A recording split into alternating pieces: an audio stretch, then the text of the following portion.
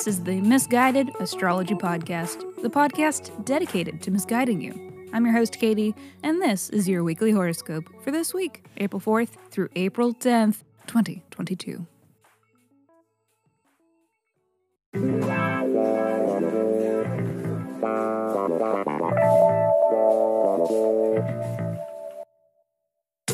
Welcome back to the podcast where I don't know you, but it might seem like I do, because I'm sharing musings that are based upon the sun and the moon and the planets and shit.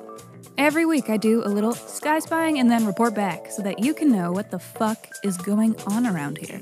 The astrology is sound, but my guidance may not be. Up to you, okay? Quick housekeeping. Special thanks to Victoria. Thank you!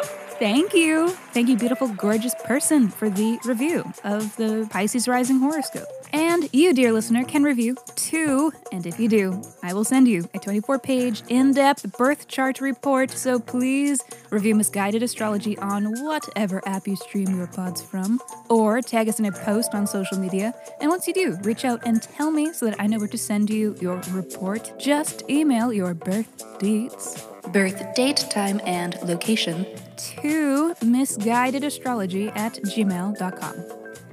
And please check out our mother pod, Misguided Astrology, for episodes where we answer listeners' questions by reading their birth charts. We are always taking new submissions, so if you're not afraid of receiving a little misguidance, please write in and be sure to include your birth details and a question that is unique to you that you're hoping the sky can help answer. Alright, that's enough of that. Let's get into it. Let me hurry up and shut up so that I can keep talking, because this is your weekly horoscope. Monday. And now, the April transit everybody has been looking forward to. The Mars-Saturn conjunction. Oh, shit. If you couldn't tell by my simulated audience's reaction, this is, in fact, not the transit everybody has been looking forward to.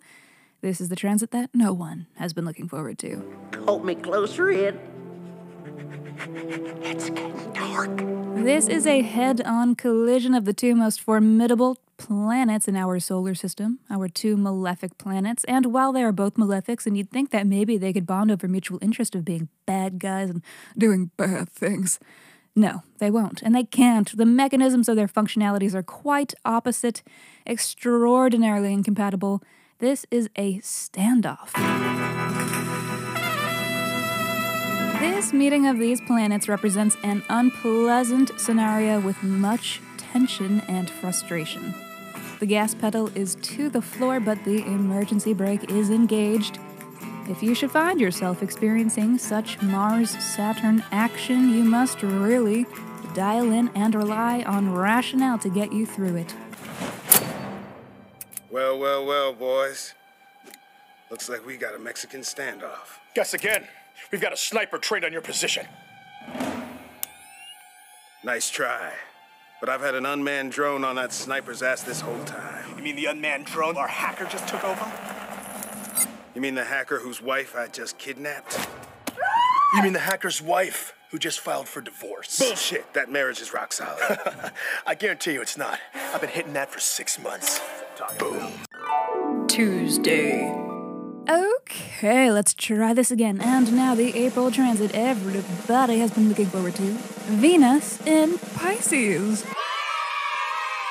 Wow, Venus has finally reached the sign of her exaltation, where she is royalty. Venus is really feeling herself now, and she should be, damn it, and we all should be. Life is a party. No, it's not. Well, today it is, maybe, and perhaps sporadically throughout the rest of this transit. Venus will be here in Pisces until May, joining fellow benefic planet Jupiter, as well as Neptune. This is a jubilant mess. This is a big old astrological good juju boost to the Pisces house of your chart, so let us have a ponder about the possible implications here. Leo, you have been experiencing great changes and challenges over the past year. I mean, for some of you, it's been major relationship upheaval with Saturn in your 7th house, major breakups, or challenging partnership scenarios where you are kind of facing off against someone who used to be on your team, things to that effect, and whether the nature of your problems is 7th house like partnership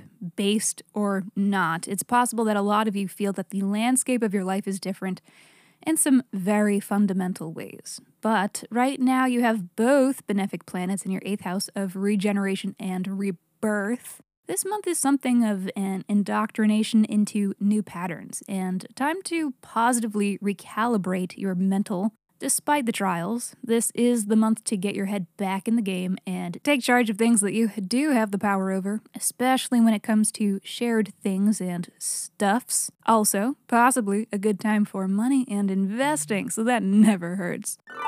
Thursday.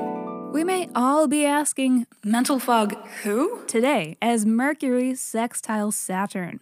Mental processes are clear. What needs to be said or done is straightforward. Communications are direct. There is little room for misinterpreting the intentions of those around you. So you can only afford to play dumb with people who don't follow the astrology, okay? That's most men. Not all. I know there's a few of you listening, but I think you can agree as well that men are really bad at reading people anyways. So it's pretty easy to pretend you don't know how to walk the dog just so they will do it for you. Friday. Oh my god, there's more? There are so many major transits this week. Okay, the comebacks are quick today as Mercury sextiles Mars, a transit of fast mental process. We may be quick to arrive at conclusions. This is another flavor of direct communications, similar, I guess, to the Mercury-Saturn transit that we were just seeing. But this one is a little more brash and possibly not so well thought out. But it's good to get things off the chest.